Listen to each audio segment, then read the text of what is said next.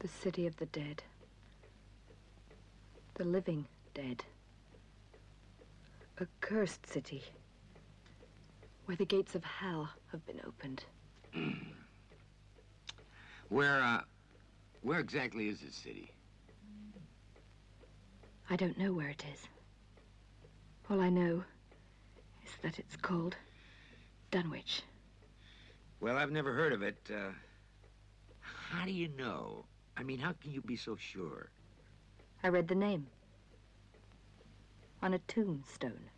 Mr. Bell, if those gates are left open, it may be the end of humanity. We've got to try to get them shut again. At midnight on Monday, we go into All Saints' Day. The night of the dead begins then. And if the portals of hell don't get shut before, no dead body will ever be able to rest in peace again. And so the dead will rise up and take over the earth. And you've got to get to Dunwich. You must reclose those gates.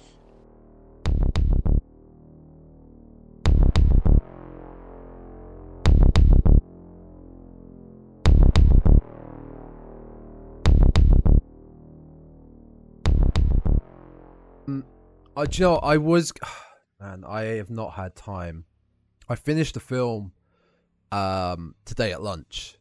Okay. I'd seen it before a while ago, but I finished it today during lunch because I remember messaging you earlier on in the week saying how my head's been fucked up with this bank holiday week. Yeah. I thought it was like a day earlier than it was. So I was like, oh shit, I've got to get my homework done. It felt like Sunday night before school. Oh, I've got to get my homework done. Can you help me? And I wanted to do a bit at the beginning of this episode. I was going to... maybe I'll do this down the line with another Italian horror film. Yeah. But I was going to do a bit where I'd come on and say, right, we're going to start now. And as soon as... actually let you know where we're going to start recording. Oh, wow. I was going to be... That's first. But when we start, I was just going to start talking to you in Italian. All right. For a good minute. I was going to have it all Google translated, which should probably be wrong. Yeah. And try and read it out in a butchered Italian voice. And then on the video, for you lovely video viewers, because I am recorded, of course, I was going to dub over it. Oh, nice. Yeah. But I then figured as well, that would be quite hard for the audio listeners because all they'd hear is the dubbing. Yeah. It wouldn't really work. Well, there you go. There's an incentive. There's an incentive to check out the video as well as the audio because Tom might be doing something. He might be up to something. Crazy shenanigans on the video, and the only folks. way you'll find out is if you consume the Dreadcast in all available media forms. But there you go. It helps our numbers out as well if you watch it on multiple platforms. It does. It really does. Or listen to it on multiple platforms. There you go. I gave you a lead in for this one. I didn't surprise you by, let's talk about all these crazy stuff going on in life, and then bam, we have actually been recording. I mean, it's never a surprise. At this point, it's not a surprise anyway. I just assume that you're recording anyway. It's fine. That's how you get people in life. You always got to be recording. Record everything. Leverage. It's all about leverage. But of course, from that segue, from leverage to the podcast, I don't know. Welcome back to the Dreadcast, episode 40. Oh wow. Yeah, 40 episodes. Yeah. And that's not including the trailer reactions. Mm-hmm. Yeah. Which are also very good and should be checked out, by the way. Good, yeah. But yeah, welcome back to the Dreadcast, episode 40, the big 4-0. Life begins now, Tom. Life begins. So they say. Everything hurts now and I'm 33. Everything hurts. Mate, I'm 38 next month. Oh, you may as well be dead. Exactly, I feel it some days. You may as well be a teleporting corpse. Oh, see what you did there. Which we'll get into because I have some notes on those types of dead, not even zombies, but yes, it's a reference, folks, because today we're talking about City of the Living Dead. The first of Lucio Fulci's Gates of Hell trilogy, being City of the Living Dead, The Beyond, and House by the Cemetery. House by the Cemetery or House at the End? No, I was confused between that title and House at the Edge of the Park. I think that was it. And then there's House by the Cemetery. The way they're worded. I've not seen House by Cemetery, but I have seen The Beyond as well, which is very Now, good. I have seen House by the Cemetery, but I haven't seen Have The you? Beyond. Mm. Now they're not so much they're not continuous, are they? As far as No, they're not. As far as I understand it, it's a loose trilogy. I think it may just be some recurring actors and actresses, I think is the link. Oh, I got some bits on recurring actors and actresses. Oh, do I? I did try and find out exactly why it was why it's classed as a trilogy, and I saw a couple of notes about that. I don't think there's anything else that links them. I suppose there's zombies, the dead. Fulci, Yeah. The director's the same. Before... Yeah, well, there's I think there's a theme of a gate to hell as well that happens in The Beyond, I think, doesn't it? Yes, yeah, pretty much. And I think I'm pretty sure there's something similar going on. Have you seen From Beyond? I always got them two confused as well. I've seen them both. From Beyond is Jeffrey Combs from Reanimator, and Ken Foree, and Barbara Crampton, Yeah, it's a great film. Very Lovecraftian. I think you. It's based on a. Yeah, it's based on a Lovecraft story. Because I remember when I originally watched City of the Living Dead like a couple of years ago. Oh no, quite a while ago actually. Then I was like, okay, I need to watch The Beyond, but I found From Beyond. I was like, this is a wildly different film, and it's not Italian either. Oh no, I haven't seen it, but I'm looking at some images of it now, and I definitely recognise. It's great. The creature. Yeah, it would do. I must have seen it on a doc or something similar. Before we get into, pardon me, folks, I did just wolf down the entire ocean of fish, so it's going to be a beautiful podcast. Oh, by the way, Heinz sponsor us for all the. We have Heinz mayonnaise here, folks. Wolf down an entire ocean of fish helped. This is the good part by Heinz. Seriously good mayonnaise. This is the baller Dreadcast. We only go with Heinz, only the finest, folks. By Heinz, it's great. Anyway, yeah, before we get into that, I have a few notes, a few little addendums. Big shout out, big thank you to all audio listeners, because the Dreadcast itself passed 1,000 audio downloads, and that's fucking awesome. So a little golf clap to... Yeah. That's awesome. And we're already rocking like past that as well, because the last episode is doing really well. So yeah, that's incredible. So yeah, and just over a year of doing this.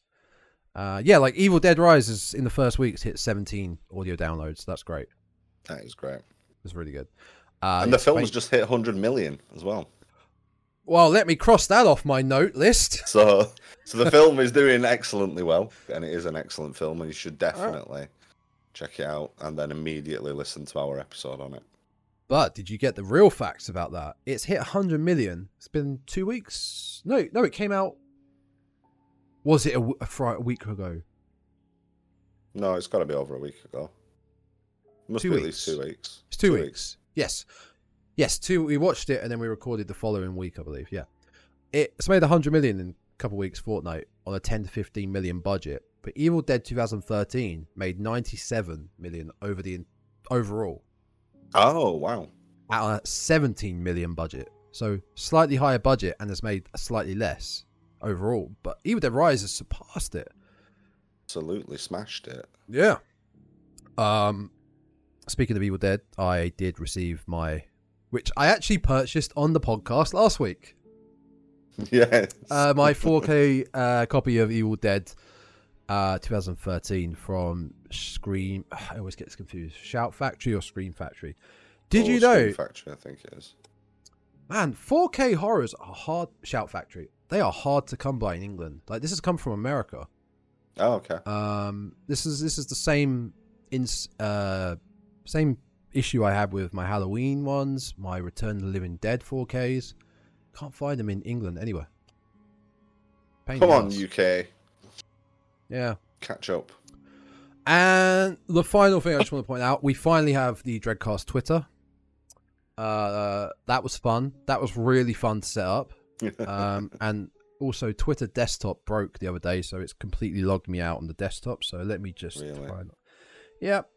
The phone app works though, so it is _Dreadcast on the Twitter, same as the Instagram. So do go check that out. It will be somewhere on this page for the video watchers, and it will be in the information on the audio feed.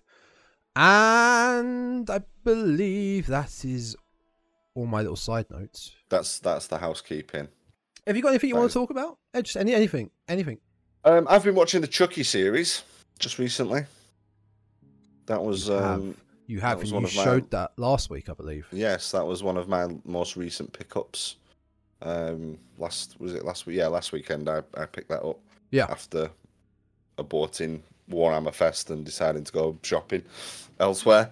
It's really good. I'm really enjoying it. About halfway through, about 7 episodes in, I think. And how many episodes in total? I think the first series, I think it must be 12, the first season. It's pretty solid. It's 2 discs. I'm assuming there's 6 on each. So yeah, I think it's... If it was a British show, it would be 6. We apparently only do 6 episodes for every show we do. We do. Yeah, no, it's really good so far. It carries on from Cult of Chucky, so it carries on from the last movie. Oh wow! So yeah, if you're not up to date with your Child's Play movies, don't jump into the series. It's a little bit teen drama-y, which I normally hate, but Chucky makes up for it because it is Brad Dourif, and he's... Go on, you have questions. Sir, sorry, I figured I'd be polite and put my hand up. Just back to what you said about it follows on from Cult of Chucky.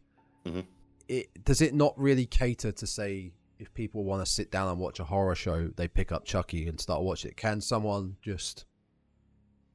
Or would it really help to watch? I think there's enough... having said that, one of the characters from the last 2 Chucky movies has just popped up in the last episode I watched. Okay. But you do get a little bit of quick recap as to who they are and why they're there, sort of thing. So yep. I guess they've made effort for it to be accessible to people new to the franchise. Okay. But you're probably going to get more out of it if you are a bit more familiar with it. Yeah. So yeah, I think you probably could pick it up if you wanted to just watch it, but at the same time, I think if you're going to watch a TV series based on like a really well-known franchise, surely you'd start with franchise anyway. Yeah.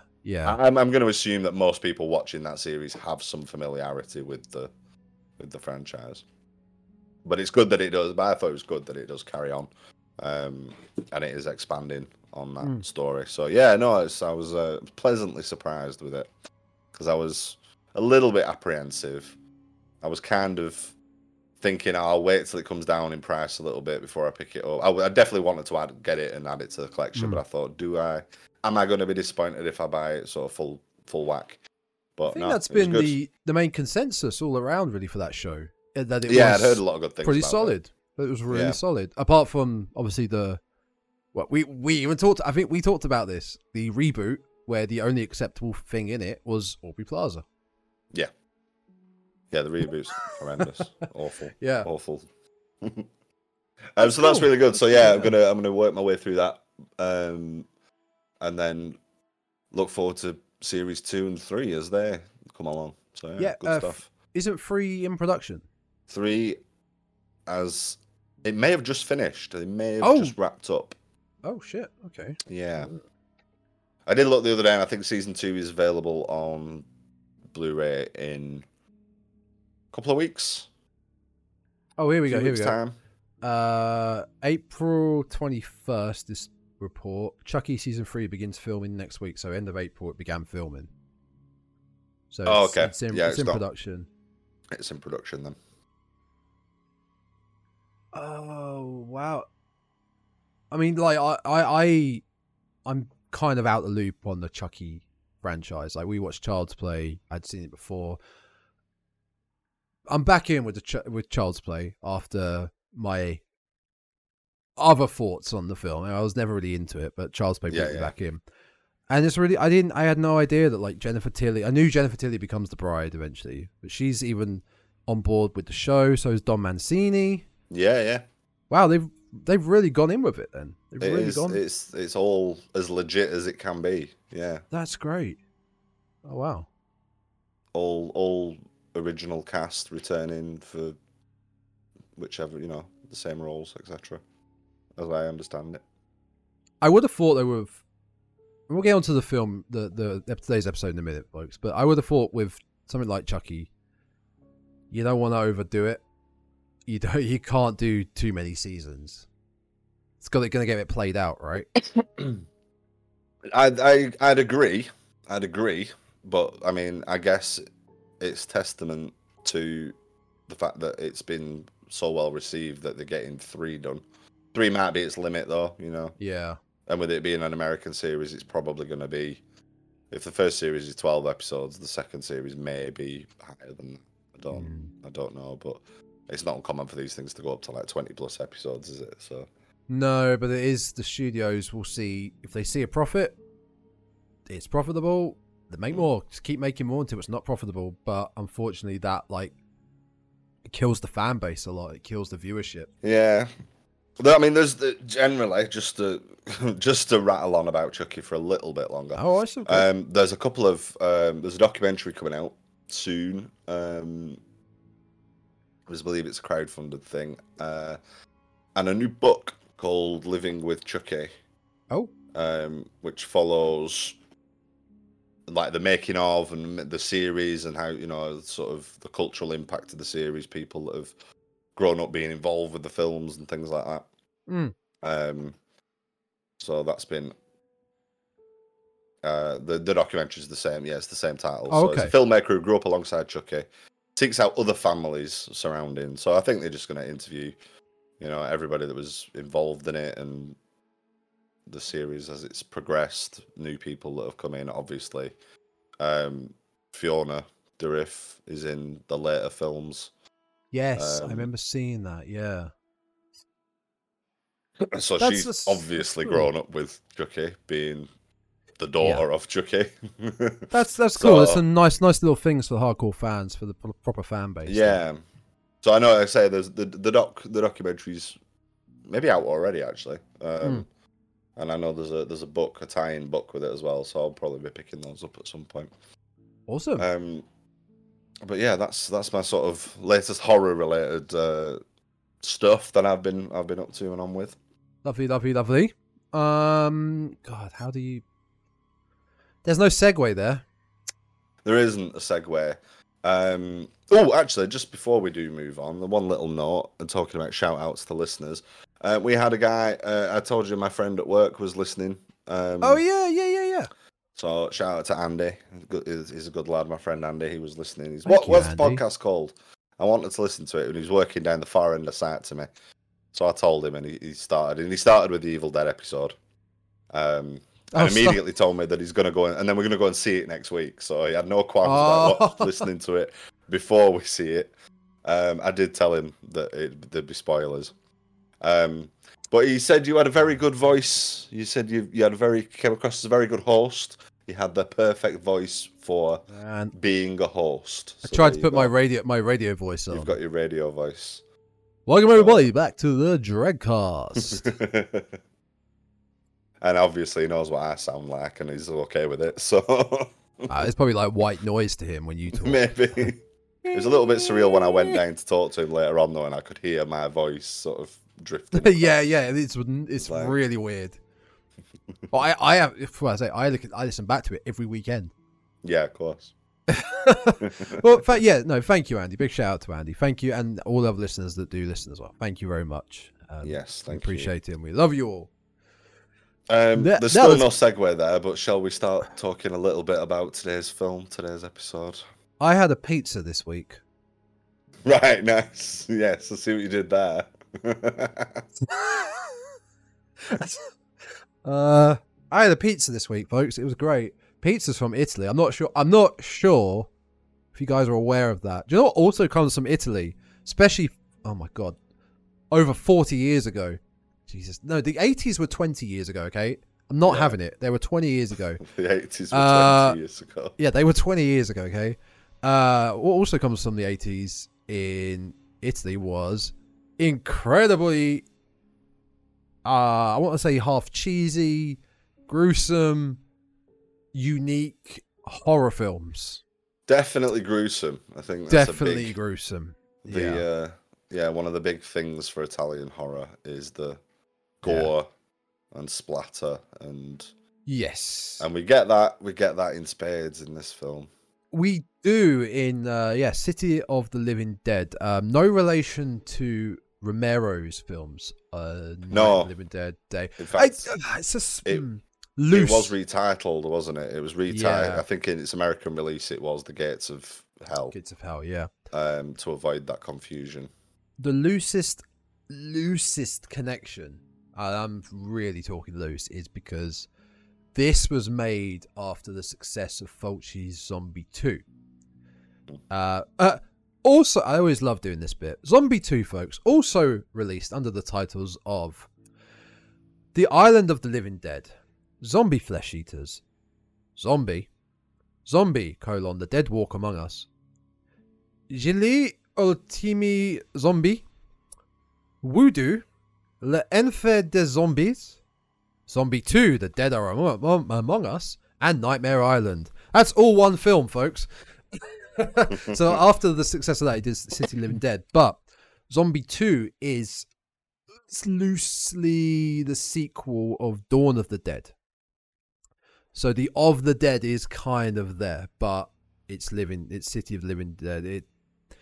It's not related to Romero, but that's a loose sort of connection. Another loose connection is H.P. Lovecraft.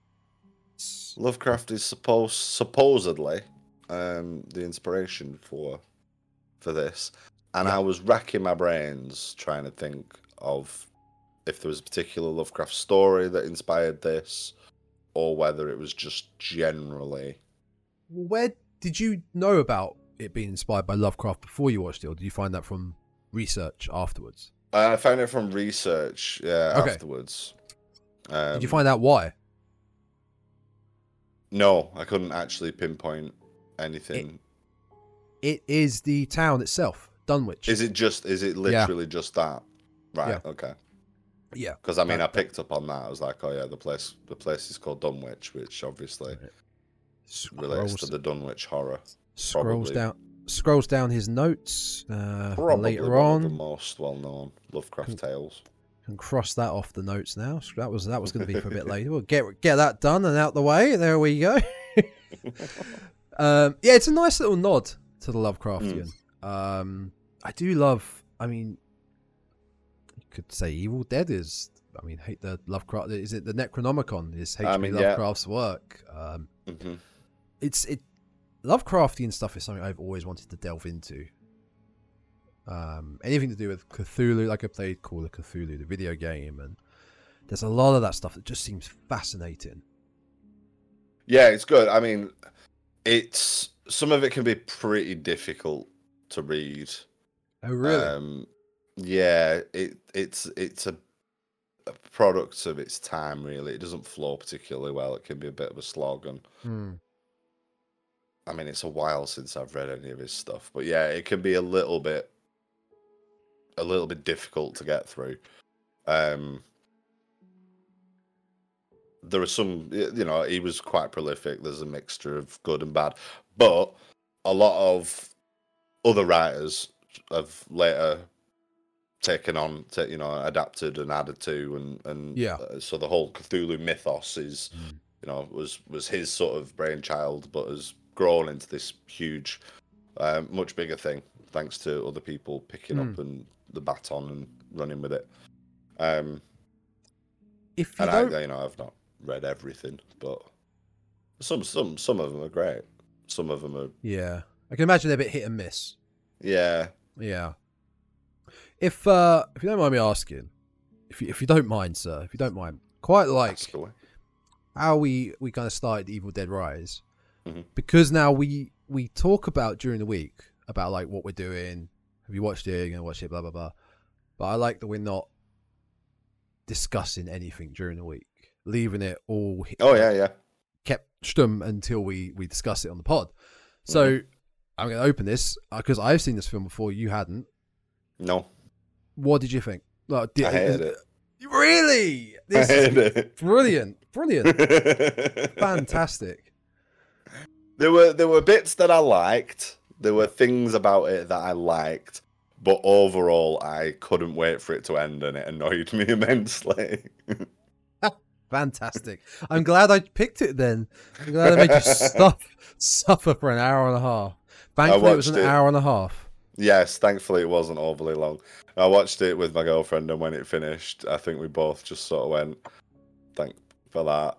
Let's do something else." Oh God, now I got to talk about it, and oh God, yeah, I'm sick of this now. No, like I said, there were bits of it that I liked, and just briefly, the effects were great. There's a lot of good Italian effects are brilliant. Yeah, or were brilliant. Yeah. Yeah, a lot of, and it's atmospheric, and yeah, there's some good. It has issues. I mean, I do like some outrageous, over the top gore, which you definitely get with, but certainly with this film, and from what I've seen of Italian horror films, which is not a huge amount, but I've seen one or two, and yeah, you kind of know you're in for a good old splatterific time. It does have issues. I will fully admit. I've never been saying this is like my favorite films. No. I just, when I picked it, I was like, yeah, that's quite an interesting film. It's an Italian horror. It's probably not something that every horror podcast will talk about, Italian horror especially. You know, we're not talking about Conjuring 725 right now, or Saw 1 million and whatever. You know, it's a bit different. It's something out there. Yeah. People that listen to the podcast might not have heard of this and might go, what is that? Now Aiden's just gone, it was shit. Don't watch it. Like, oh, well, I'm not going to watch it then. There's no point. I might as well just listen to these two morons. I really liked House by the Cemetery. I did like that. I was very entertained by that. I'm not writing off Fulci completely. Then but this one. Maybe next month do the Beyond, and then the month after we complete the Gates of Hell trilogy, one a month. Why not? Why not? Just gonna do a quick. I'm trying to find a good synopsis quickly, because one thing with this film, I feel like you might have felt the same.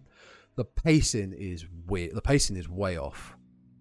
The pacing is weird. It's really weird, and it's at some points, especially I'd say the first half with the pacing. If you're not like zoned in with this film, it's quite hard to follow. Incredibly! It cuts to so many different scenes. That was my biggest gripe with it. Was the plot is all over the place. It is until the end where it kind of comes together. But it is literally the last 20 minutes where it all sort of starts to work like a normal film, and you go, "Oh, this is pretty good," and then it ends. Well, we'll talk about the ending. The ending. Oh my God. Come on, where is it? All right, we'll go. Most films. While you're looking, I'll just sort of say most films. They establish like the rules, and there's. I mean, this film does it as well. It sets up that there's a peril. There's a big event that, like, if we don't, the gates of hell have opened, it seems, and if they don't get shut in the next 48 hours, then the world will end. Yeah, but that's not that's only to a few people. Everyone else in Dunwich thinks it's a pervert named Bob. Oh, they think it's a pervert named Bob. They have no idea what's going on. And Bob the pervert's introduction is brilliant. It's fucking great. We'll get to that. So a little brief synopsis. City of the Living Dead. A psychic participates in a séance where she sees a vision of a Dunwich priest hanging himself in a church cemetery. Now that part is the opening. That is what happens right at the start. This then causing her to die of fright in the seance. New York City reporter investigates the seance and learns that the priest's suicide has somehow opened a portal to hell and must be sealed by All Saints' Day, or else the dead will overtake humanity. Now, that kind of is the main story, but there's also kind of another story happening at the same time, which then, like we said, merge at the end, the last 20 minutes. this story, the one I just read, is a bit more understandable, I think, than the second story in Dunwich, like with the psychiatrist and another family. I can't remember half the characters' names. Yeah, I don't remember any apart from Bob. Bob. I don't know anybody's name. Yeah, the pacing is. Yeah, the first half, the pacing. You're going from, like I said, 2 stories, but it feels like a lot more at the beginning. It feels like we're going here. We're going from A to F, then back to C, then to B, but then to G, then to E. Like it's really all over the place, but it's all over the place quickly. You don't get time to really digest what's going on in a lot of these stories. It's just back and forth, back and forth. For a time, I was thinking, like, is this just a product of it being dubbed? Yeah. Like, are we losing something in translation? But I don't think so. I think it's just. When you say the dubbing, I actually one little note I put down. I think this is one of the better dubbings I've seen from an Italian horror. I would say. Zombie Flesh Eaters dubbing is not good. But this felt okay. This felt good. Felt watchable. But it is. I mean, that was one of my main notes. The plot is very confused and has no sense of urgency. Like, yeah. I mean, there's a scene where the main characters, this investigative journalist and is it Sandra, the medium, they just stop and start discussing where they're going to go and get something to eat.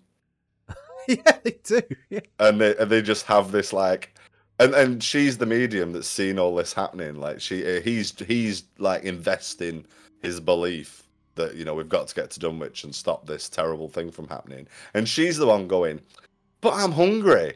Is there anywhere we can get something to eat around here? And they have this like little conversation. Some sort of psychic. Can she not just see where there's somewhere to eat? Let's go and investigate the local cuisine. Oh, yes, that sounds great. Like, hang on a minute. That gentleman's head just got his brain ripped out of it. But I'm hungry.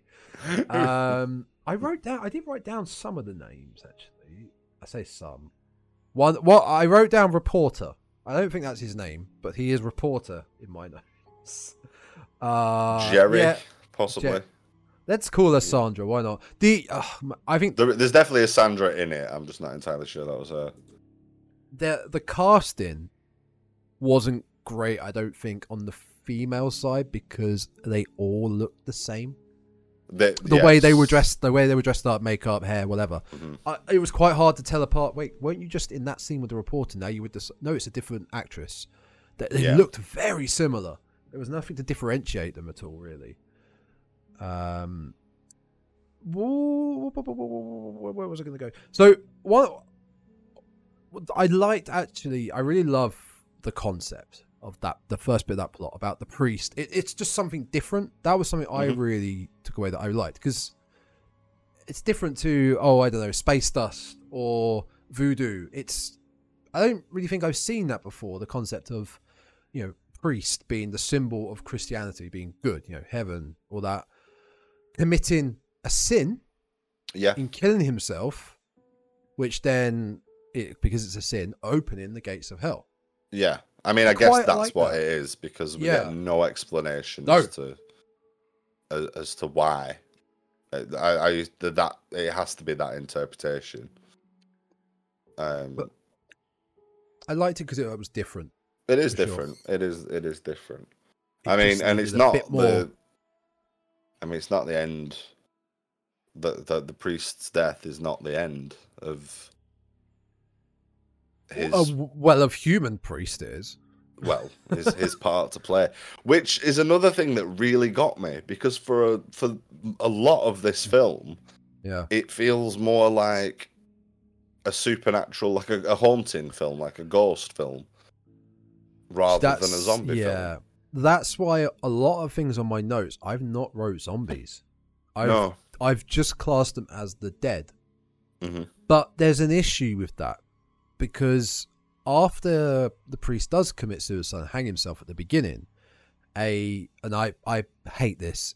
Never do this in your zombie films, folks. I hate that the first corpse came out of the ground, but he was only like a foot under the ground. It just started rising up through like, yeah, maybe 30 centimeters of. It's like the leaf litter that's on the floor. It's not. It's not even necessarily buried. I absolutely hate that, but that kind of contradicted what the rules were for the again, quote unquote, the dead later on in the film, where they just sort of appeared and they can teleport. They're paranormal, like you said. Yeah. Rather than being, they weren't there. Yeah, rather than being a deceased body in the ground coming back to life. Yeah, I mean this is not Romero. This is not like hordes of the dead roaming the streets and walking around. No. I mean, there's a couple of the same sort of tropes. We see people bitten, but we tend to see the after effects. We see bite marks. We don't necessarily see anybody actually attacked in a lot of cases. I'm thinking specifically the mortician. Yes, he gets bitten by the old lady. Yeah, but you don't see her do it. No. You don't see. It's literally like off camera. He screams, and then we see his bloodied hand, and then that's it. That's. Yeah. We don't see anything else. No. And then obviously she disappears. Yeah, because they can just teleport. Turns up in that house. Yeah. In that house? It's the artist lady. She ends up there, doesn't she? She ends up in the artist lady's house. Yes, the one that partners up with the psychiatrist. Yeah, and gets told off for drinking too much. Yes. And there's quite a lot of... Doesn't he come out with... He comes out with some statistic about 70% of women all being hysterical or some horrendously... Oh, he's not wrong. Misogynistic. Welcome to our misogynistic podcast. Essentially, he turns. I think essentially he turns to her and says something like, "Well, but you're a woman, so you can't be trusted to be rational," or something along those lines. Calm down, you'll attract bears. Yeah, it's very much in that sort of vein. They're worse than whatever we're having to deal with now. Which is obviously not true.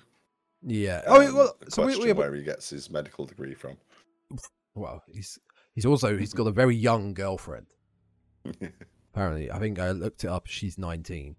Wow. Yeah, we're talking about the dead, the priest, and whatnot. Like, so after he has killed himself, I want to say de facto becomes leader of the dead. Like he's sort of the cause of them all. Well, he's kind of creating them. I think. Yeah. Again, not having. We all know in every other sort of zombie film, game, book, comic, whatever it is, zombies create other zombies by biting them. It's the common rule. That's the common one, isn't it? Yeah. That's not the case in this. Nope. And again, if it doesn't feel right calling them zombies, you're right. But the problematic dead, yeah, in the first couple of instances, are created by witnessing the priest appearing to them. That's essentially how it goes. Yeah, I think one or two of them come back. I think Bob is one of them. Spoiler by the way, folks. Bob dies. We'll get to that. I think in the scene towards the end in the pub, one of them is Bob. It looks like him. And I think one of them is Emily, which is the psychiatrist's young girlfriend. So I don't know if... I mean, we've got kind of two things going on. We've got the dead rising or, animating or whatever. Yeah. But there's also the instance, the main scene where it occurs is the couple that are making out in the car.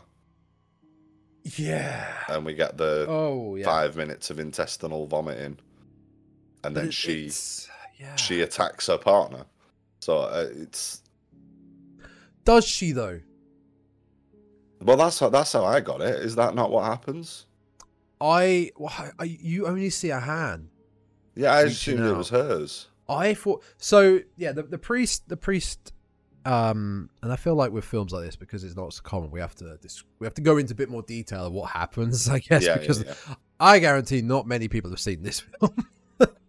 I mean, it's worth watching for the 20-minute 5-minute intestinal vomiting scene.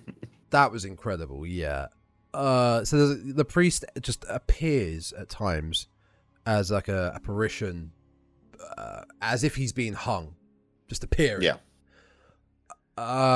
And he has some sort of magical powers by looking into his eyes, can cause your eyes to bleed, and well, it's Fulci. It's got to be eyes. Causes eyes to bleed. It seemingly causes you to void your intestines out your mouth for a long time. I mean, there's a lot of it. There's a lot to go. And then he disappears. But I thought it was the priest that reached out and then attacked her boyfriend. See, I was under the impression it was her. It could be. After that, then she attacked him. I wonder what it says on the plot. That's quite a common occurrence, that way of killing. That's like their MO.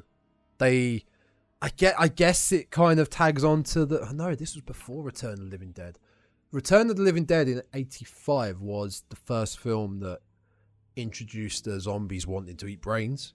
Yeah. You know, that was the brains. That was the first one. This is 1980, but it seems like all they go for is the back of the head, crush the skull and rip the brain out. They don't eat it, but that's pretty much most of the kills. I mean, the other thing they seem to do is shove worms in people's faces. There's a lot of worms in this film as well. That's how she died. That's how the young girl that went to meet Bob died. The priest appeared. She collapsed on the floor. Didn't seem to want to get up, and he just cupped his hand full of mud and worms. It's like a mud pie of worms in your face. Just smushes it in her face, and then she dies of fright, like The Ring. Worms. It was brilliant. Well, that's kind of what's weird is that when you mentioned how we were introduced to Bob in the beginning, he's very perverted, but he finds a body which looked, I want to say, child size. It was quite a small body. I mean, it is. I think it is a baby. Yeah, it's meant to be. It's definitely a baby that's become dirt and worms. Yeah, worms. But let's not skip over it. I'm sorry. First body he finds in that scene is his inflatable girlfriend stashed in a fireplace. Yeah. I quite like the technology of it, how he just throws it and it just starts to inflate. Very impressive, very impressive. I had absolutely no idea what was going on, though. I forgot about that. This weird guy, because he is he's obviously set up to be kind of creepy, and he's definitely portrayed that way, at least initially. And he just pulls out this blow-up doll. And I was thinking, and my first reaction to it was, I wonder what that's supposed to be. It wasn't, he's got an inflatable sex doll. It was, they're using an inflatable sex doll as something, but what is it going to be? And then it actually turned out that, no, it is an inflatable sex doll, and that's what it's made. I thought it was just like a really, like, an iffy prop, you know what I mean? Like, when you can tell something is blatantly a screwdriver painted silver or whatever in a sci-fi film is. I was thinking, like, oh, this is what's this going to turn out to be. But it was actually... That's just to show he's a bit mentally ill. He's a pervert. Bit pervert. It kind of reminded me of the Only Fools dolls. It's the same model, I think, isn't it? Watch out, Bob! It's going to explode. It's filled with propane. Yeah, let's make sure you didn't buy that off Del Boy. That's kind of like the gist of our dead, the priest, and how they kind of act, how they work. They don't move fast when they do appear because they can teleport, I guess.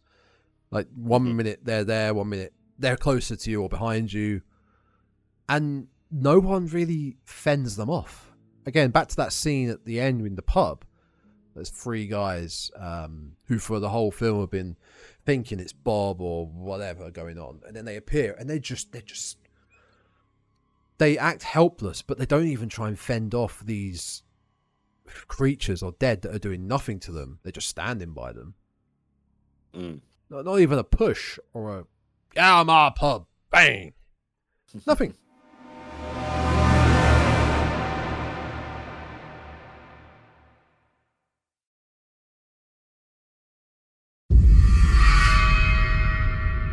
Yeah, I think that was a bit disappointing. Well, again, just no sense of urgency. No, like nobody's that bothered. Well, back to the character of the film. They are very bothered about Bob. They are very yes. Before we get on to Bob though, the actor that played Bob, Giovanni Lombardo Radice or Radice. Oh, he died a week ago. Oh, really? Yeah, 27th of April. Just over a week ago.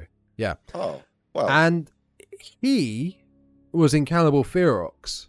Yes. And there's also another actor in this film that is from Cannibal Holocaust. Do you remember who it was? No. Look, come on, you enjoyed watching Cannibal Holocaust. It wasn't that long ago. I did, but I don't remember any actors and stuff at the best of times. It was one of the gravediggers, the blonde guy with the moustache. He was Cannibal Holocaust. He was the... Ah, yes, he was the guy. Got his Johnson chopped off in Holocaust. There's definitely... Now we watched Holocaust, we watched this. I'm starting to, and I've seen a few other Italian horrors from this era. I'm starting to notice there's definitely a trend of like a core group of actors when these films were booming. You know, they were coming out year after year after year. Mm-hmm. So they went from film to film to film. Like Fulci, Umberto Lenzi, and Deodato films. They kind of just back and forth, bounced off them. Well, this and Cannibal Holocaust were the same year, I believe. Yes, they were 80. Yeah. Also, oh my god, not Bob, the blonde guy I was just talking about, who's in Holocaust, is in Ferox as well. He's in the beginning of Cannibal Ferox. So yeah, they it feels like a kind of core knit group. We just sort of, go back and forth. I guess it is. These are, I guess they are sort of low budget films. It'll be people trying to get the break, starting out. Yeah, I will. Going for whatever they could. I mean, he must have done this one before he did Holocaust because he had to sign that waiver to say he wasn't going to be in anything else. Yeah. Yeah. Anyway, yeah. So Bob, who we've been mentioning, I felt bad for him. I mean, I kind of did, but then it is mentioned several times that he was caught with somebody's young daughter in the woods. So I think... Yeah, I forgot about that bit. Yeah, I don't think he's that innocent. But does he deserve what he gets? He doesn't well... the thing about what happens to him is that guy who is... I mean, essentially, he's on the run. Yeah. Well, he's on the run because he's seen the dead are... Yes. Up to no good. He knows that there's something supernatural going on or whatever, and he's frightened for his life. So he sleeps in somebody's garage in the car. Yeah. Well, it's like but it's garage as in like an automotive shop, isn't it? It's not somebody's personal. It's a car hold. Car hole. It's not something. I was actually going to say a car hole. It's not somebody's personal car Aiden, hole. a garage. A garage.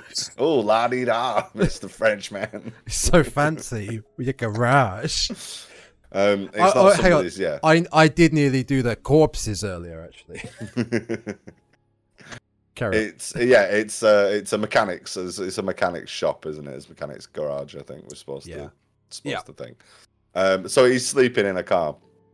And a girl, a teenager, a young lady comes who knows him clearly. She knows him. She comes and says, "Oh, what are you doing here?" And Just appears. tries to, just trying to help him out. Yeah. Her father then comes in and immediately jumps to the conclusion that Bob was about to attack her, had just attacked her. Yep. He's clearly up to no good, and kills him essentially. That's one word, but it kills him. I mean, does he turn the lathe on, or does the lathe just come on? Bob turns it on, but it's what an idiot. But it's kind of like accidental. He's like he's pushed against it, and he knocks the switch, and it comes on. But in doing so, gives this irate parent the idea that he's going to drill through his head in cold blood. Which, which Bob's alleged past aside,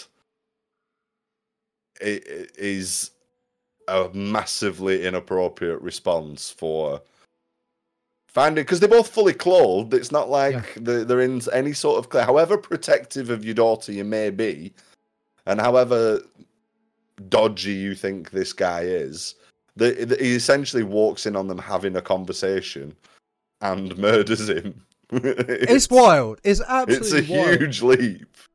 Because the dad, you can see in the actor's face, or the character's face, he is incensed. Like, nothing is changing my mind from what I'm about to do. Yeah. And what I'm about to do is commit murder. That's it. If the lathe hadn't been switched on, Bob still wouldn't have got out of that alive. No, he was definitely Bob was going dying. to be murdered at that point. Bob was going to get got no matter what was going to happen there. But there's a pattern with a few scenes in this film that happens with this scene, is that it's like, all right, come on, let's get on with it. There's a lot of back and forth shots of back to the lathe, back to Bob, back to the lathe, back to the dad, back to... It's like, yep, let's kill Bob. There is, and just get on with it. Just come on. As you've said that, just to bring in another one, the buried alive scene. The buried alive scene. I've got notes on that. Yeah. Oh my God. We'll talk about that in a minute then. But yeah. Yes. So when Bob, this lathe, it's not spinning at quite a high RPM. It's spinning quite fast, but not quite a high RPM. But the drill bit in it must be a good 15, 16 mil drill bit, maybe bigger. At least. And it's probably bigger. Fed straight through his. It's actually not his temple. It's just below his temple and his cheek. It goes right through. But when you stop at the right moment, you can then see the prosthetic head. It's okay. In some shots, the teeth look like they've just been painted with white acrylic paint. Like it looks a bit paper mache, but it's okay for the quick shots. Like the initial shots of when it's actually the actor. Hang on, is it the actor Giovanni Lombardo Giovanni? When it's him and the drill bit is actually touching the latex silicone on his side, and it's starting to produce the blood. That's a really nice effect, because it's in camera. They're using the actor rather than the prosthetic. And there's a couple of those, like later on, where right at the end, where Sandra number 2, because I forget her name, starts bleeding from the eyes, but it happens in camera. It doesn't cut. It happens. But yeah, Bob's death is he is really the second story. The first story being the psychic and the reporter, and then it's Bob, and then whatever's going on in Dunwich. But yeah, he gets it bad. He doesn't have a good time in this film. No. I mean, it might be, some ways deserved, arguably, if Who what knows? he's been up to previously, but it's not. Yeah, I'm not a man. I'm not a man of the law. I can't judge. He's definitely made to be a bit of a scapegoat for. He's been for naughty nothing boy. really, because it is entirely separate. Bob knows that there's something weird going on, but nobody. No. I say nobody else does. They do. There's children that have gone missing, I think, isn't there? I'm sure it's mentioned that some kids have gone missing. That's why they suspected him. I mean, that would explain the smaller body. Mm. in the beginning. Yeah, I think that is what it is. Yeah. And he's the prime suspect, having potentially previous. But yeah, he does seem like he's drilled. tweaking out the whole time. He does seem like he's either off the sauce or off the hard stuff, because I think it's down to the makeup. And I noticed that a lot with a lot of the characters. The makeup, everyone seems to look very ghoulish. Their skin tones are a lot lighter with a lot of darker. I mean, I've got quite dark, like, the eyes around there. If I had like a paler skin, that's kind of what they look like. And Bob really looks like he's coming down with something, or he's off the crack, and his withdrawal or he's got something like that. He's got the itches. There's a lot of light. It's lit like that as well, isn't it? And the priest is depicted in the same way in quite a few scenes. He really is, yeah. There's this sort of like lit, so the eyes particularly and the cheekbones are all in shadow, and I guess it gives a ghoulish gaunt skull-like appearance, which, you know, I dare say is intentional, given the subject. So let's get in. Let's talk about the casket. Well, so we're rewinding to a scene earlier in the film where, just post seance, Sandra, the psychic, has died and is from the seance. Yeah, is buried. Except it turns out she's not dead. She wakes up in the casket. Yeah. And again, sort of expecting a traditional zombie film, I thought, right, okay, she's come back as a corpse. And for whatever reason, she's not buried immediately. The two gravediggers have started to bury her, haven't they? And then they go on a lunch break. No. They bury her. They pull her down. They start shoveling the mud, and then it's like 5 o'clock. Oh, they're knocking off. That's quitting it. time. Yeah. Shovels down, mate. There's a graveyard which the public can go into, and there's just some woman half buried. Half buried. I mean, one of the gravediggers is comically perverted as well, I think, is one way to put it.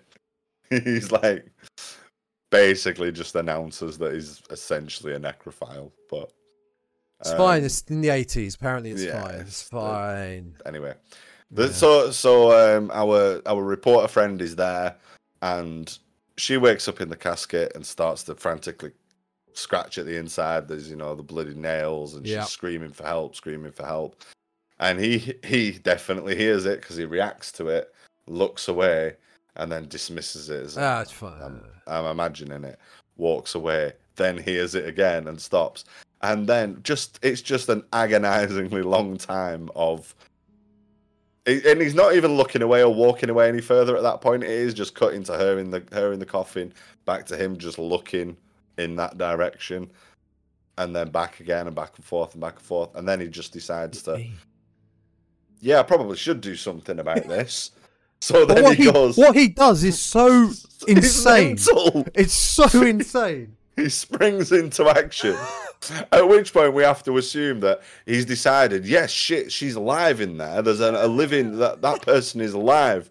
So instead of prying the lid open carefully, like a rational human being, he picks up a pickaxe and aims at a face level, at head, where the head would be. He's not trying to break it at the edges or anything like that. He just swings into the middle of the coffin, full strength.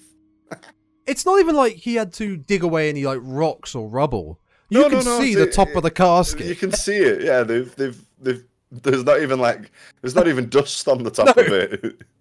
And the kid cuts back to the shots of Sandra, and every time he's thankfully missing. I couldn't remember if there was an eye gouge in this, so I was expecting to see if it was going in the eye. Yeah, I thought she had been hit at least one time, but I mean, it's like 4 or 5 swings, and we see the spike of the pick coming in, like narrowly missing her each time. But the thing is, she's not helping matters by screaming. No. Well, I mean, she is screaming. Fucking stop! But it's like he knows she's alive, but it's almost as if he's trying to cover up the fact that they're burying her alive by killing her. He's not. There's nothing about it that suggests he's trying to rescue her. Cole comes across like he's trying to finish the job.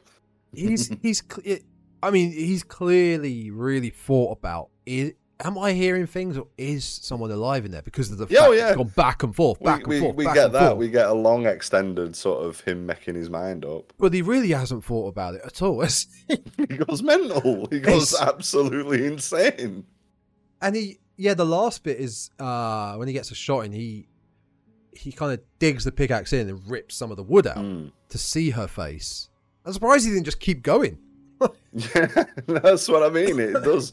It very much comes across like he's just trying to finish the job because there's nothing about it says rescue. It's hilarious. I'm gonna put that clip on the for the video list for the audio listeners. Go to the video version of this episode at this time, and I'm gonna put that clip as best I can without getting copyright struck or whatever. Or maybe I'll reverse it and put it upside down, and just so you can see how insane this is. Okay, it is mental. So it is absolutely. I mean, you shouldn't get copyright strike. It's for the purposes of review. So it's for education. It's for the purpose of science. You can see it. It is insane. Did you notice as well? Why is there a mirror inside that casket? I did notice that, and I probably should know all this because I think it is a thing. It seems like an unusual thing, like a spiritual sort of thing. I think there is some sort of historical prevalence for it. Prevalence, is that the right word? I don't know, but it's a good long word, so we'll go with it. We need more of them. But do you know the difference between a coffin and a casket? Again, I probably should, but it's something I only learned recently. Apparently, coffin, the whole lid, it's not really that interesting. The whole lid opens. Casket is half. Caskets are the bigger ones with the hands on the side and top half opens. So that is a casket, given that it's got that. I think it's a sort of the thing like Catholics have where they're buried in the funeral and they have like the open wake. To anyone that knows anything more about this, and if I'm wrong, apologies. Don't know much about caskets and coffins and all that jazz. So do write in the comments if I'm wrong. I'm just trying to find a reason. Gotta be honest, caskets look so much more comfortable for being dead in. I think I'd prefer a casket if I wanted to be buried.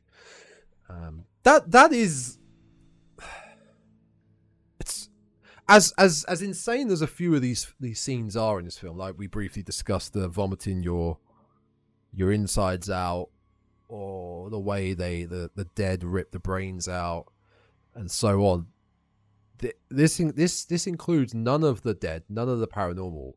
Well, I guess apart from her coming back to life. It's still one of the most insane pieces in the film. It's wild.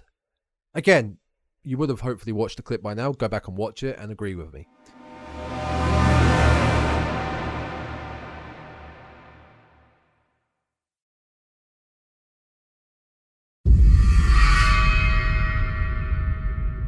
Absolutely crazy scene.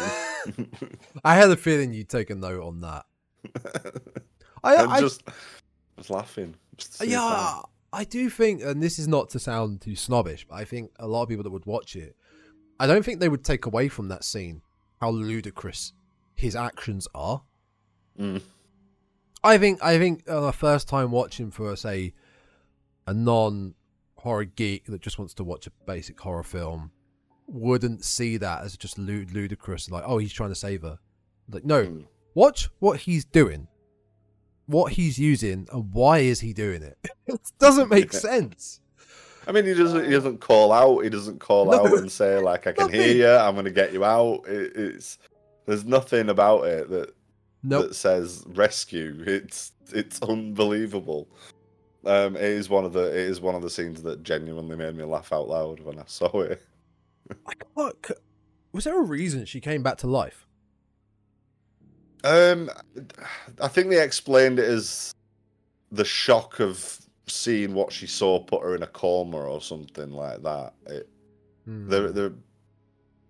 So she wasn't actually dead. Yeah. But she was in. Yeah, I think I'm sure there's a line in there that because there's the older lady who's like another medium. I think she says something about like the shock and the trauma of seeing the priest kill himself. The gates open, put her in a state of near death or something like that. They talk about is it a Book of Epoch? Is it Epoch? Enoch. The Book of Enoch. That's it. Yeah, it's a 4th century Jewish religious work. Yeah, and All Saints' Day being the day that apparently is when the dead are meant to take over and rise and have their time. Did you catch the thing about Dunwich relating to one of our horror cliches? It being the built on the ruins of Salem, which is nonsense because Salem exists. There's no. Yeah, what happened to the whole town? It's not gone anywhere. It's still there. But yes, there were. So I was, I did make a note of a couple. We had a couple of tropes in this actually. Do tell. So yeah, that was one. We're talking the burial ground being, built on a burial ground. Sort of a version of that. Burial City. We had the car not starting. With the lovers making out when we first see the priest. Yes, of course. He spends again. There's a lot of things that are just overly long, so he spends an overly long time trying to turn the car over. Pardon me. We also had a cat attack. I wrote the cat attack. We had the cat attack with the artist lady who's painting a picture of a rhino as well. Just big picture as well. Of all the things that she could be drawing, it was a rhinoceros. There's obviously some hidden meaning. Just some hidden meaning. Also, that cat was adorable. It's just weird. I mean, why not just something like a bit? I mean, maybe it'd be more boring if it was just like some fruit and a wine bottle and a traditional sort of still life. But a rhino, it's just crackers. I mean, why not? Maybe the actress could actually draw. Maybe they said just do what you want. It's like I can do a rhino pretty well. I can't draw. I can't paint, but what I can do. I can't do oranges, but I'll do a. All I can draw is rhinos. Large horned African mammal. Got you. Can't move for rhinos. It was a bizarre choice. Well, that cat was adorable, and then suddenly just lost its shit. Yeah, I mean cats do that, but yeah, I was like, oh yes, I've got two. I can start doing a little list of tropes as a little throwback to our previous episode on that very subject. The car, the cat. What did I say? I said one as well. The burial ground. The burial ground 3. Wait, sort of. Yeah. Are there any more? Not that I noticed. No. I mean, the common ones, really. We had, but yeah. The whole, it was so the town of Dunwich was supposedly on the site of Salem. Where all those witches were burned. They didn't burn any witches. All the Salem witches were hung. It kind of makes sense location wise though, because if they're in New York / New Jersey, because I think the cemetery was either New Jersey or New York. I'm not sure. The cemetery was Massachusetts. Was it because Manhattan's in the background? The cemetery. The one where he went buck wild with the Oh, pickaxe. sorry. Where they start out. Yeah, that was. Yeah. That was. So that New it was Jersey, one side of Manhattan, so it's probably New Jersey. Yeah. So distance wise, it makes sense because you could drive to Salem, Dunwich, Massachusetts. In fact, I'm gonna look up. Here we go. I found Salem in Boston. Let's see what a drive from Manhattan is looking like. 4 hours. Not bad to stop the gates of hell, you know. Stop some food, obviously. They could have plenty of time to stop for some have a discussion about getting some food. You got like, just forget the gates of hell opening and the immense time pressure we're on. I want a what do they eat in Boston? Soft shell crab. Clam chowder. It's chowder. Chowder. Say it right. Chowder. What's the Boston delicacy?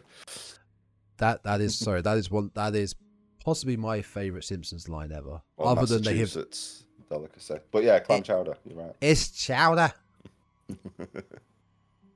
Some Boston cream pie. I ain't gonna touch that one. I'm not gonna touch that one. I've just googled Boston delicacy. Oh, I'm glad you said that.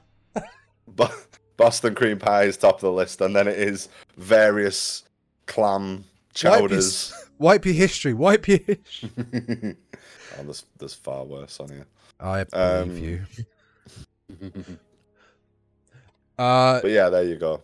They stop and have a lengthy conversation about getting some food, and all the worries of the dead rising and taking over the earth are forgotten. Well, it kind of is, yeah. Yeah. I mean, I'm surprised we didn't get a scene of them actually sitting in a diner and eating something for the amount of time that's given to them deciding to do it. It's implied. You have to assume they did, because she went on about it for so bloody long. She did. She did. I mean, neither story was really captivating, but I think theirs came out as the main one.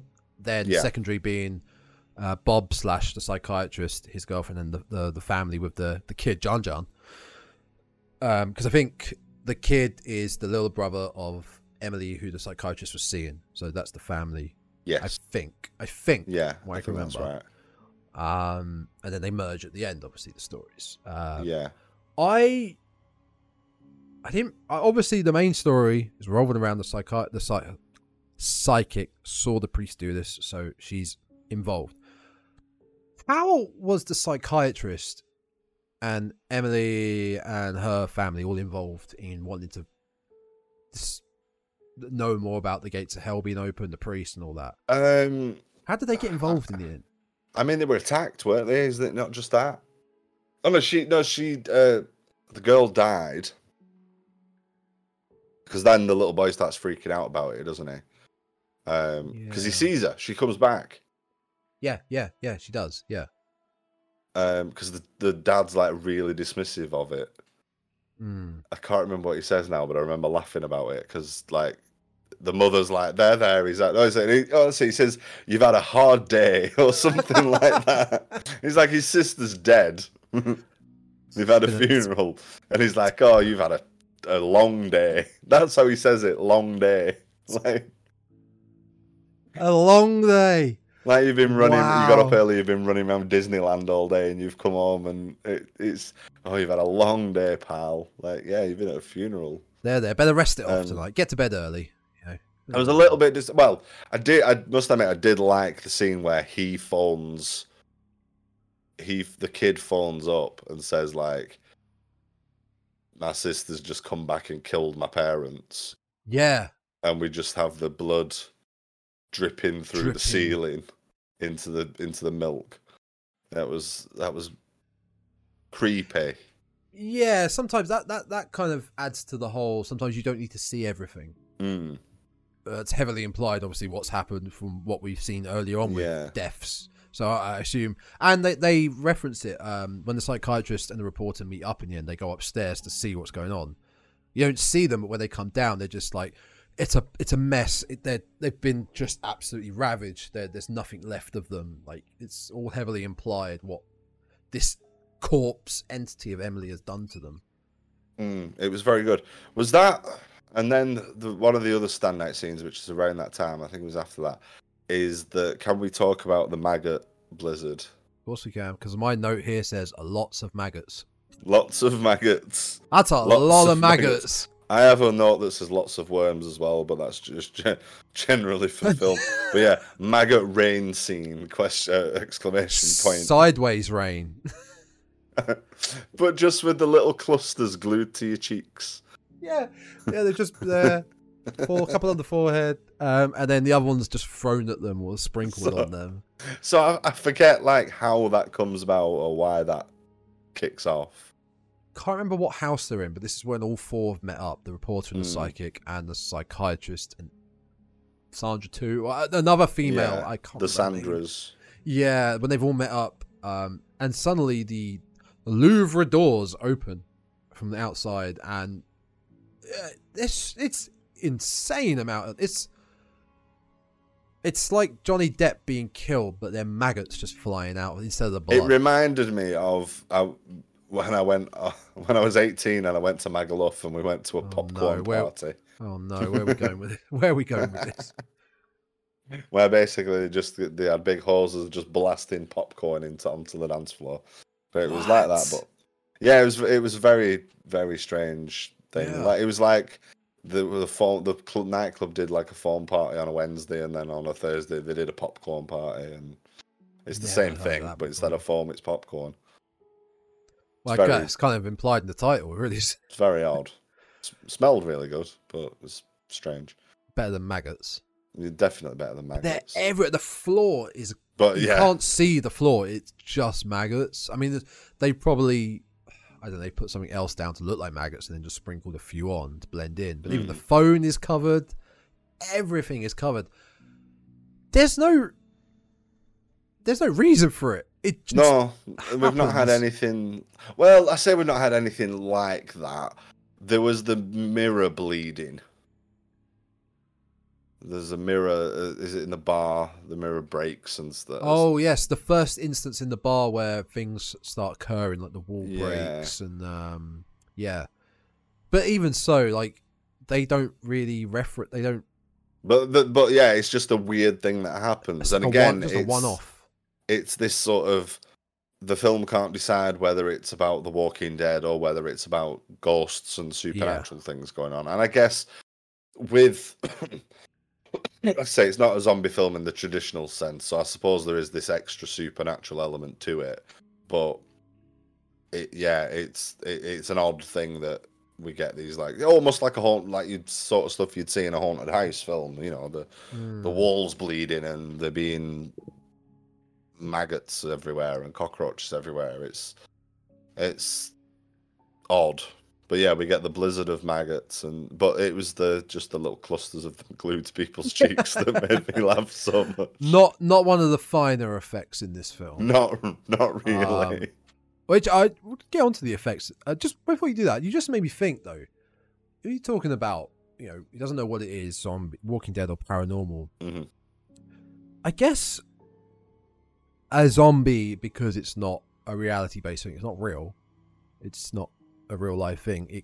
I guess you could class that as paranormal activity in a way.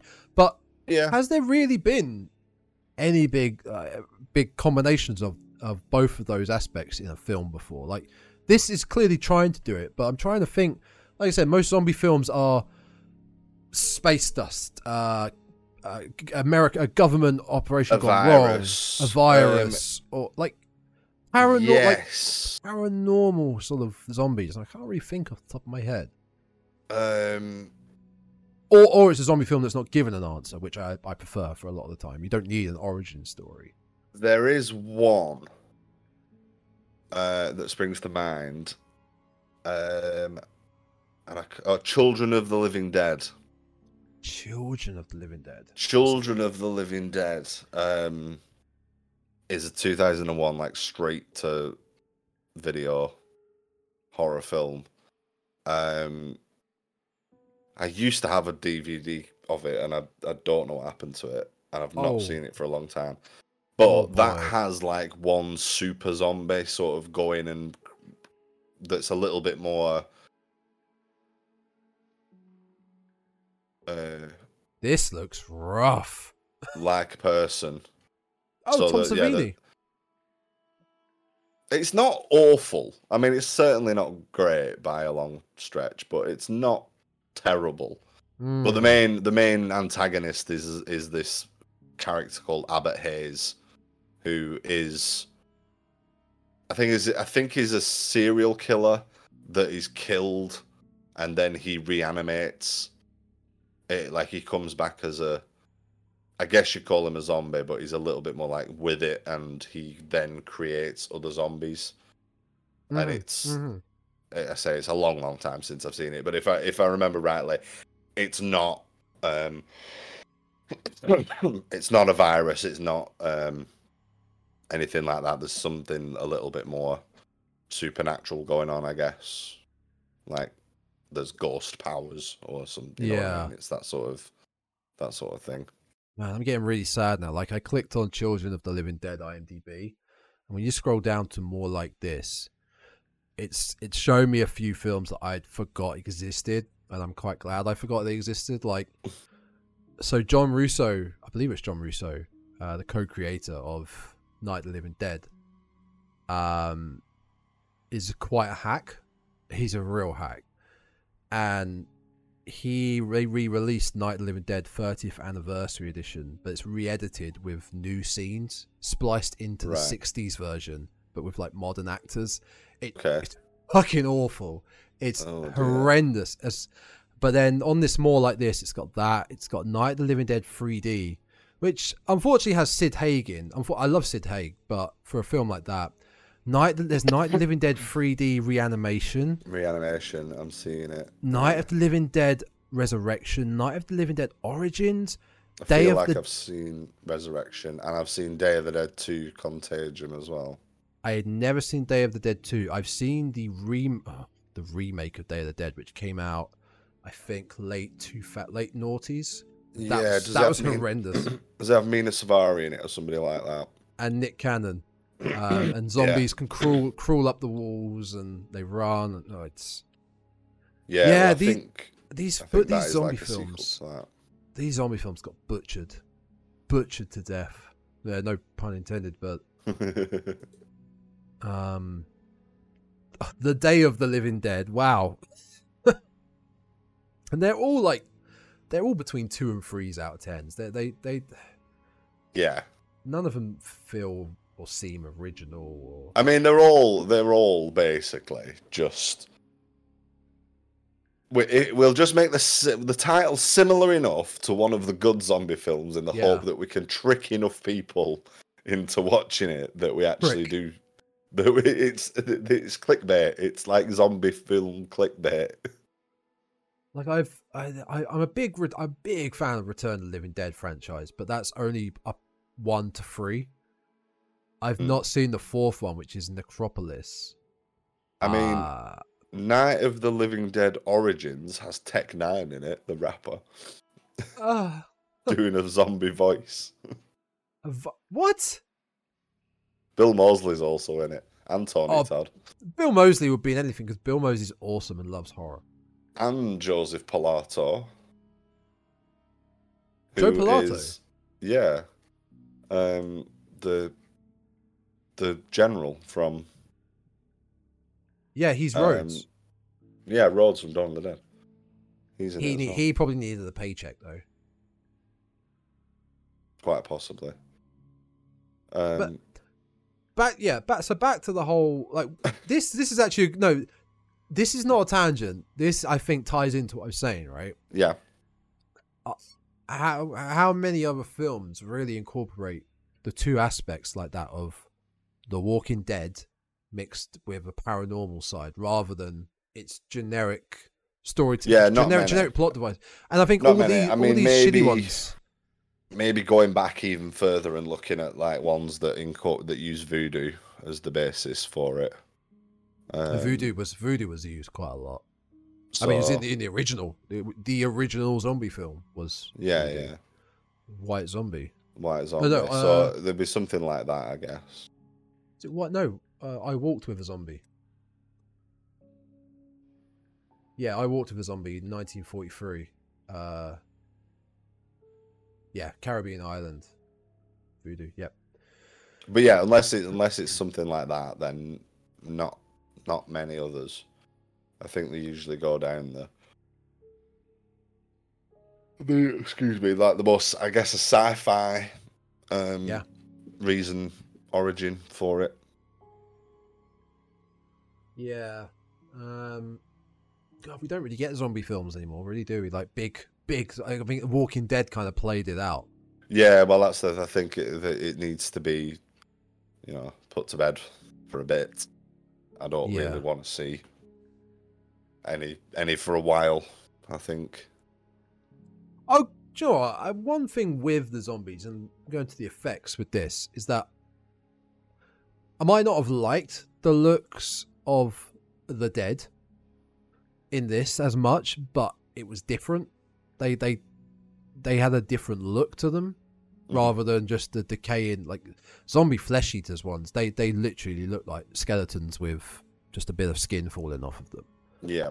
I didn't mind the look. I didn't love it of these zombies. They were very gross, very like pussulating sort of sores all over. Kind of a little bit Planet Terror-esque. Boils and sores and pus everywhere. But the effects in general, we said earlier, were great. The puking of the intestines, like it was just. I know we've already talked about it, but we'll talk about it again. It's so visceral. It's like the film saying, "No, you were going to keep watching this bit. Yeah, it's Clockwork Orange. You're going to keep watching this." I mean, we get like. It's not just like a few entrails. It's not just like a few bits. We get like the entire alimentary canal. Like we get everything. And like, there's even lumpy bits that are like. Yeah, I don't even know what that is. No, like we get stomach, lungs. We get everything. It's great. And they do close-ups of it, close-ups of her mouth, and you can see that it's. I would assume it's pigs. Yeah, I mean it's some sort of. It's probably. They went to a butcher shop, didn't they, and got a bucket of offal or whatever. And I said earlier, the main kills that occur in this are the grabbing of the back of the victim's head with one hand, crushing the skull so the brain squidges out. That's a really nice effect. That was our reporter bites it like that later on in the film, where they're in the cave, the zombie cave.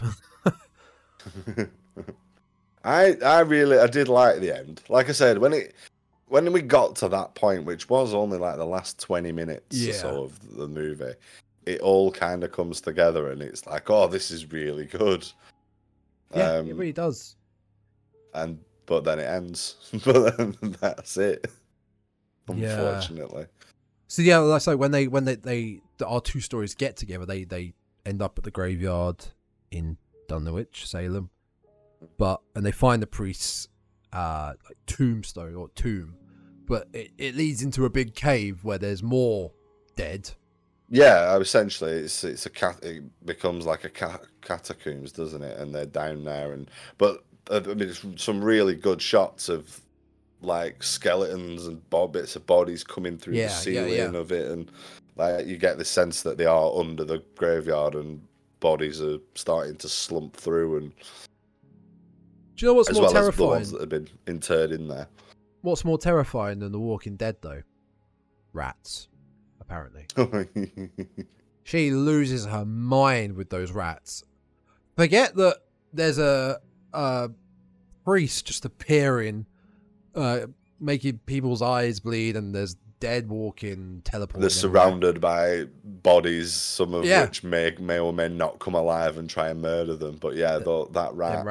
Them rats, man. And they start eating one of the bodies, one of the corpses. So, City of the Living Dead 2, rats taking over. And you notice when they get to the end of their little cave set, and the priest appears, and main psychiatrist guy kills the priest, which bit iffy about that because, well, it's firstly, incredibly iffy. Firstly, the whole film is incredibly iffy. Firstly, he kills him, ironically, with a cross. Yeah, a cross stake. It was a cross, but I think that was just coincidence. There's just a bit of wood there. It was just, if it was just a wooden post, the effect would have been exactly the same. And it happens so quickly, so easily. It's like she's stood there, her eyes are bleeding, you think like, oh, this is it. And he just goes, fuck this. We'll dealing with this now. Like I can't be bothered with this. Stab. And that's it. That's all it took. Yeah.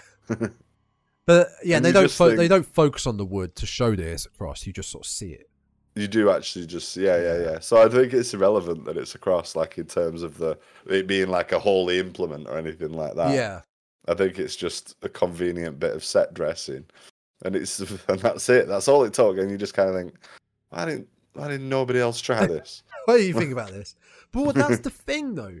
That's what I meant about iffy, is that this priest, whatever he is now, some entity, because he's not human anymore, right? He's some sort of entity that can teleport and transport. So by stabbing him, he has mass. That's it. The way he's been like popping in and out of existence throughout the entire film, you're firmly led to believe that he's a ghost. Yeah. Or spectral. But no. They all have some sort of mass and insides to them. Mm-hmm. I mean, he's kind of all desiccated and rotten. Yeah. Given that he punches a hole sort of clean through him, apart from a bit of spine, I think, just for effect. But it's very sort of Death Becomes Her, hole straight through the middle. Yeah. That's where they got the inspiration from. I love Death Becomes Her. I think it's a great film. It is good, yeah. It is a good film. But yeah, and then he just bursts into flames. And they all burst into flames. And they all burst into flames because he's the leader. Yeah. I guess. Now we come to the ending of the film. Yes. Now, if you think a lot of the film didn't make sense or the pacing was bad or whatnot, the ending makes no sense whatsoever. Like, I mean, the very ending seconds of the film. Any explanation? You found any explanation? I have found an explanation. Have you? Because I haven't. The film, the scene that they shot. I found your birthday present, by the way. Check out that link. No. They shot an ending. I gotta be honest. I really love that poster. To be fair, it is quite smart, isn't it? Just for you listeners, I found a City of the Living Dead mug on a collectibles website. $20? Go away. No thank you. They shot a scene, they shot an ending, and the film got damaged, and they didn't have time or budget to shoot anything else. So they just kind of cobbled together, edited this open-ended. I mean, we should probably say what's tell the people what happened. Like, say what happened. So so everybody, the priest is stabbed, all the zombies burst into flames, and our two survivors. It's just the two, isn't it? Psychiatrist and Sandra number 2. Yeah, they exit the tomb. It's daylight, and the police have arrived. And with John along along with the police, is it John, the little boy. Yeah. He comes running towards them, and then there's a scream. He has a look of horror on his face, and that's it. Essentially, there's an effect on the they put an effect on the screen, like a burn effect, a crackling effect. Yeah, but that's it. There's no reason why she screams. There's no presence of any zombies or whatnot. No. The police don't do anything. It just happens, and there's no reason for it whatsoever. No, I did, and it's supposed to just be kind of an open-ended. Well, like I say, the reason is that there was an ending shot, and the film was damaged, and they didn't have time or money to redo it, so they just had to cobble something together. So we ended up with this weird, like, open-ended thing. I found, excuse me, I found a couple of people talking about it, an article or two online discussing it. That try and sort of rationalize the ending that we do get. That the scream comes from the fact that there are zombies still active on the surface, which suggests that they've not ended the curse in time. Oh yeah, it had to be done in a specific time before All Saints Day, didn't it? Yeah. The cops are somehow the coppers that we see as zombies.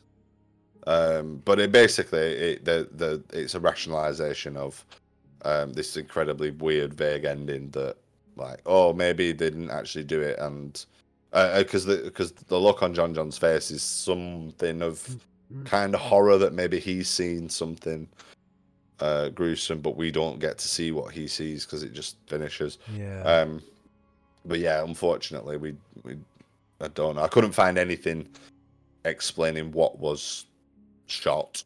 It may be out there, and I just haven't found it. But yeah, they had an ending, and it got damaged. If that really is the case, I feel like they should have cut at least 5 seconds. Like, you cut when they have escaped the tomb and they're taking their breath. You cut there. Put some nice music on it. Nice music. Credits. Then, or just look over and there's John, and you cut. Like, all they had to do was cut that, rather than leave in what they had. Yeah, I'm not saying that what we are left with works. I don't think it's good, but I see what they were going for. I think we're supposed to have this sort of sequel bit. Yeah. Or they didn't actually solve the problem. But yeah, it's not overly clear that that's what the case is. It's just strange. It's just odd. Found some. Again, I'm going to preface this with saying I am not 100% aware if any of this is true or not, because it's on Wikipedia. And I don't like to be the guy that just reads shit off Wikipedia because it's lazy. But this stuff's quite fun. Back to the maggots. Apparently it was 10 kilos of maggots. Oh, wow, okay. It says here, to surprise Fulci, one crew member took some of the maggots and placed them in his pipe tobacco, which Fulci only learned about after a few puffs of what he was smoking, angering him immensely. Fulci would later theorize this incident led to his future illness, as he underwent heart surgery in 1985, suffering ventricular aneurysm, contracted viral hepatitis, and developed cirrhosis of the liver. Many of the film's gory and graphic scenes were not included in the original scripts, such as when the scene where the character vomits her own intestines. And here's the best one. So the scene where Peter smashes Mary. Okay, so her name was Mary. We didn't know that. There's definitely a Sandra in that film. Well, we'll call her Sandra. When Peter smashes Sandra's coffin with a pickaxe, that was shot in New York, but the interior of the coffin was shot in Rome. Apparently. No. Apparently. No, I did read that they shot a lot of it in New York. Yeah. And some interior scenes were done in Rome. I didn't know that it specified that. Just that, yeah. And it says here that she recalled that she would blink every time the pickaxe hit the coffin, or whatever they used. Quote, it was just a nervous reaction. What? Well, no oh yeah, no shit, yeah. Every time.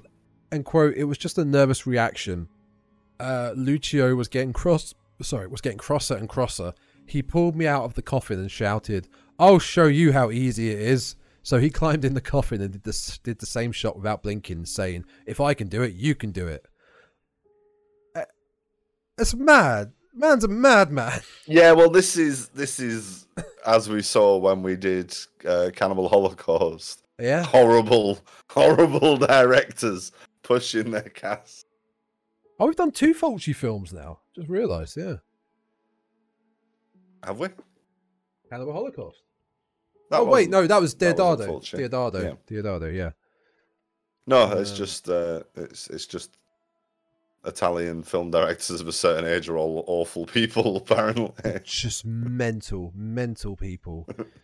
I was that Fulci. Like, there's obviously Zombie 2. Zombie 3 is not good. Zombie 3, yeah, Chemical again. What was one that I was really keen to do at some point? Yeah, House by the Cemetery I've seen, and years ago I did see Zombie Flesh Eaters, but I can't really remember that. It's I know I've seen it, but it's a long time. Oh, there we go. Don't Torture a Duckling. Love to do yes, that at some course. point. And New York Ripper. New York Ripper. Those have been on my. Oh, he did the Black Cat. Of course, he did the Black Cat. Enigma's meant to be good. I mean, there are films of his that look. These Conquest looks like it's right up my street. You can really sorcery type thing. Pinpoint if you're watching one of the big Italian horrors, you can pinpoint which director you're watching. Like, Fulci, like, oh god, I'm blanking now. Suspiria, Argento's way of filming and sound design, set, whatever, is very different to, say, Fulci. Fulci's very different to Deodato. Umberto Lenzi did Eaten Alive, I think. Again, that's on my list, Eaten Alive. But they're all very unique. They're all very you could tell. Fine. Yeah. Which one's which? Umberto Lenzi. Yeah, I've done a couple of Fulcis. I've seen a couple of Argentos. Who did Pieces? I know I've seen a couple of like Nazi zombie movies. Oh wow! Which were like a bit of a trend in Italian horror for a while. Yeah. Did Pieces. No one I know. Juan Piquet Simon.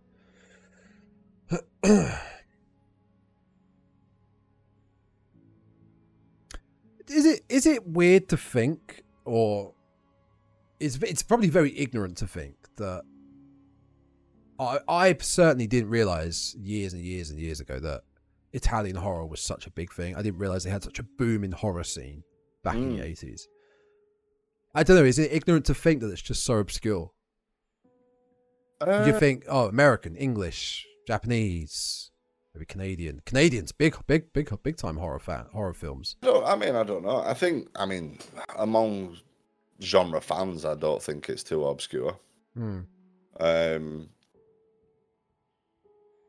I think if you said it to a lot of the normies, go watch an Italian horror film. Like, oh. Yeah, but how many people outside of Italy are watching Italian movies full stop, you know what I mean? Yeah. Like, well, it's not, people don't tend to. Well, that's when you look back to The Good, the Bad and the Ugly. That's Fistful of Dollars trilogy.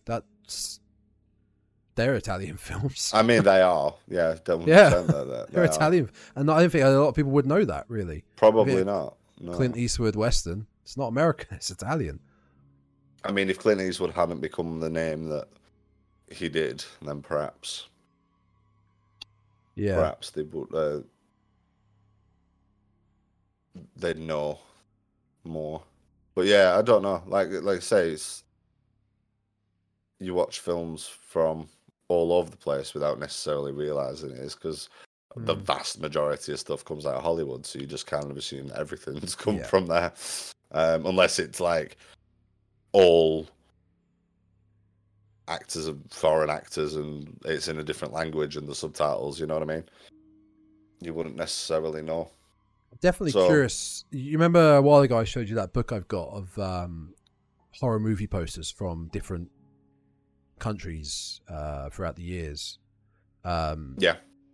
I'm curious to go look at it in a minute after we've done this and see if there's a different... There'll be one that says Gates of Hell, I'm sure, but I want to see if there's any different ones. It'd be interesting to see. As a whole then, because I haven't really got too much... I haven't got anything else actually really on this film. I don't hate it. I enjoy it. I'm a sucker for a lot of Italian horrors like this. It does have problems. I will fully admit it has lots of problems, but I think the key point for me is I love the concept because it's just different. Yeah, fair enough. I mean, if the pacing hadn't been so off, if they'd have picked one story and gone with it, I probably would have enjoyed it more because I like the effects. Yeah, it was entertaining in the way that a lot of like schlocky 80s horrors are, which, you know, is my bread and butter. I do love that sort of stuff, you know, trauma films, anything like that. It's I'd probably put up there above any of your sort of Hereditaries or, you know, Get Outs or any of the like they don't do anything for me. Modern horrors, you know what I mean? Yeah. They do nothing for me really. But it couldn't get going quick enough and well enough. And like I say, it was finished. I was glad it had finished. Yeah. I probably won't rush to watch it again. But I love the effects. It had some moments. Definitely had some entertaining scenes. Like I'd probably enjoy it a whole lot more as like a Mystery Science Theater episode. Yeah. You know what I mean? Yeah, I know. Like exactly I could sit and rip on it all day, but I don't think it's not one I'm going to put on my shelves. Put it that way. That's perfectly fine. I wonder if I'm going to pick The Beyond next month. I wonder. We'll get the Gates of Hell trilogy out the way. You know, they can't all be big. Why not? Why not? They can't all be big hitters every month, otherwise we've got nothing to talk about then. No, that is true. And like I said, I did enjoy House by the Cemetery, so I would watch that again. And I haven't seen that, so there we go. So yeah, that's City of the Living Dead. A mid. Could have been better. It could have been better. See Me After could do better. I mean, again, haven't seen that many Italian horrors. Yeah. Haven't seen that many Fulci films. I'd go out on a limb and say there's probably better ones there that you can. Yeah. Well, there are better ones there that you can watch. There are probably worse ones. If you're a completionist, or you're particularly big on these kinds of films, or Italian horror films, or Fulci films in particular, then sure, go ahead. If you're looking for a zombie film and you think this is going to tick the boxes, maybe not. You know, it's. I wouldn't say rush and go and see it, but no. Maybe add it to your watch list. Yeah, down the line if you want to check it out. But yeah, I think that's fair. That is City of the Living Dead. We went longer than I thought we would have done, to be fair. Especially as soon as you said I hated it, I was like, we'll be done in half hour. We're going to be out of here as soon as possible. That's it. See you next time, folks. But the fact is, we have a film next week that, I mean, granted, last film Evil Dead Rise, neither of us had seen, but we knew a lot about. We're familiar with Evil Dead, how things work. Next week with the Outwaters. Yeah. Pretty much going in blind with this film. Mm-hmm. So this is going to be really interesting. It's either going to be, I think it's either going to be awful or it's going to be a sleeper hit. But I've not heard too much about it in the way of great reviews and like re-releases or so. A bit skeptical. When you say that, do you mean you haven't heard any good reviews, or you mean you haven't heard anything about it? Like, I've not heard a lot of talk about it, really, Right, especially yeah, from yeah. when it came out. Not a lot of buzz surrounding it. So I'm intrigued. It will bookend our watching the trailer, doing the trailer reaction to finally watching the film. So yeah, that is next week, folks. The Outwaters, and following that, we will be looking at Wishmaster. Yeah. And yeah, that will be fun. That will be a fun one. I haven't seen that in that. years. And to cap off the month of May, we're going to be part one of our. Not sure how long the series is going to be, but I'm going to say long-running series of. It's certainly a longer running one. Yeah, the Monsters of Universal. Have we actually decided which one we're going to do first? Don't believe we had I don't think we have. discussed that off. Okay. We'll talk about. Do you have the Blu-ray handy? I don't. It's in the other room. Same. We only decided to do this because we both have the Blu-rays, really. Yeah. But there's plenty of content to get through and discuss. Yeah, I mean it's the classic Universal monsters. So your Dracula, your Frankenstein, your Wolfman, Invisible Man, etc., etc. Yep. So plenty. And I to be honest, I don't think I've watched them all. No, I know I haven't. I think I've 4. I see. I don't even think I've watched that many. I think I've watched 2 of them. God, I'm so much more of a horror fan than you, Aidan. I know. God. Oh my God. I'm such a poser. Such a fair weather fan. They're in black and white. Yeah. Can't watch that. Yeah, it's in black and white. The only thing has to be subtitles. Yeah. We'll have to pick which one. Yes, we will. So that is the rest of May, and then towards the end of May, we will be announcing what's going to be coming in June. So plenty of stuff to come. Not really any that I'm aware of, any trailer reactions or trailers. I mean, I saw one that I was quite keen on, Evil Dead, Talk to Me. Looked okay. The girl that has like a hand. A severed hand. I don't know if you saw that one. No. I don't think I saw that trailer. But no big trailers, I think, coming out that we can really look at. Not that I'm aware of, but if there are, we'll check them out and they'll get uploaded to the YouTube. I'll have to do a little bit of Googling and see what's coming up because there's nothing I'm aware of. If we do a trailer reaction content, it'll be uploaded to the YouTube, which is the Dreadcast, and you can find this episode and past content on that channel, along with Spotify, Apple Podcasts, Google Podcasts, Podbean, Amazon, and you can find us on our socials just below, and the official Instagram and Twitter, _Dreadcast. Did I get all of it? Like, share, follow. Oh, that as well, yeah. As ever. Share with your family, friends, co-workers, random people on the street. Shout it from the rooftops. Yeah, just go up to someone and go, "Oi, you heard about this podcast?" Start an aggressive poster campaign. Whatever it takes, people, get the word out there. We will be forever in your debt.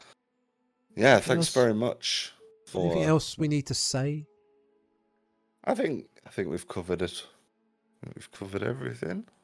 Plug the new stuff. Plug the old stuff. Yeah, I guess it's still relevant. Go check out our Evil Dead, previous episode on Evil Dead Rise. It's just come out. It's doing really well. I hope you'll like our I don't really like one thing. I don't really class these as reviews. I kind of class them as discussions, maybe. Yeah.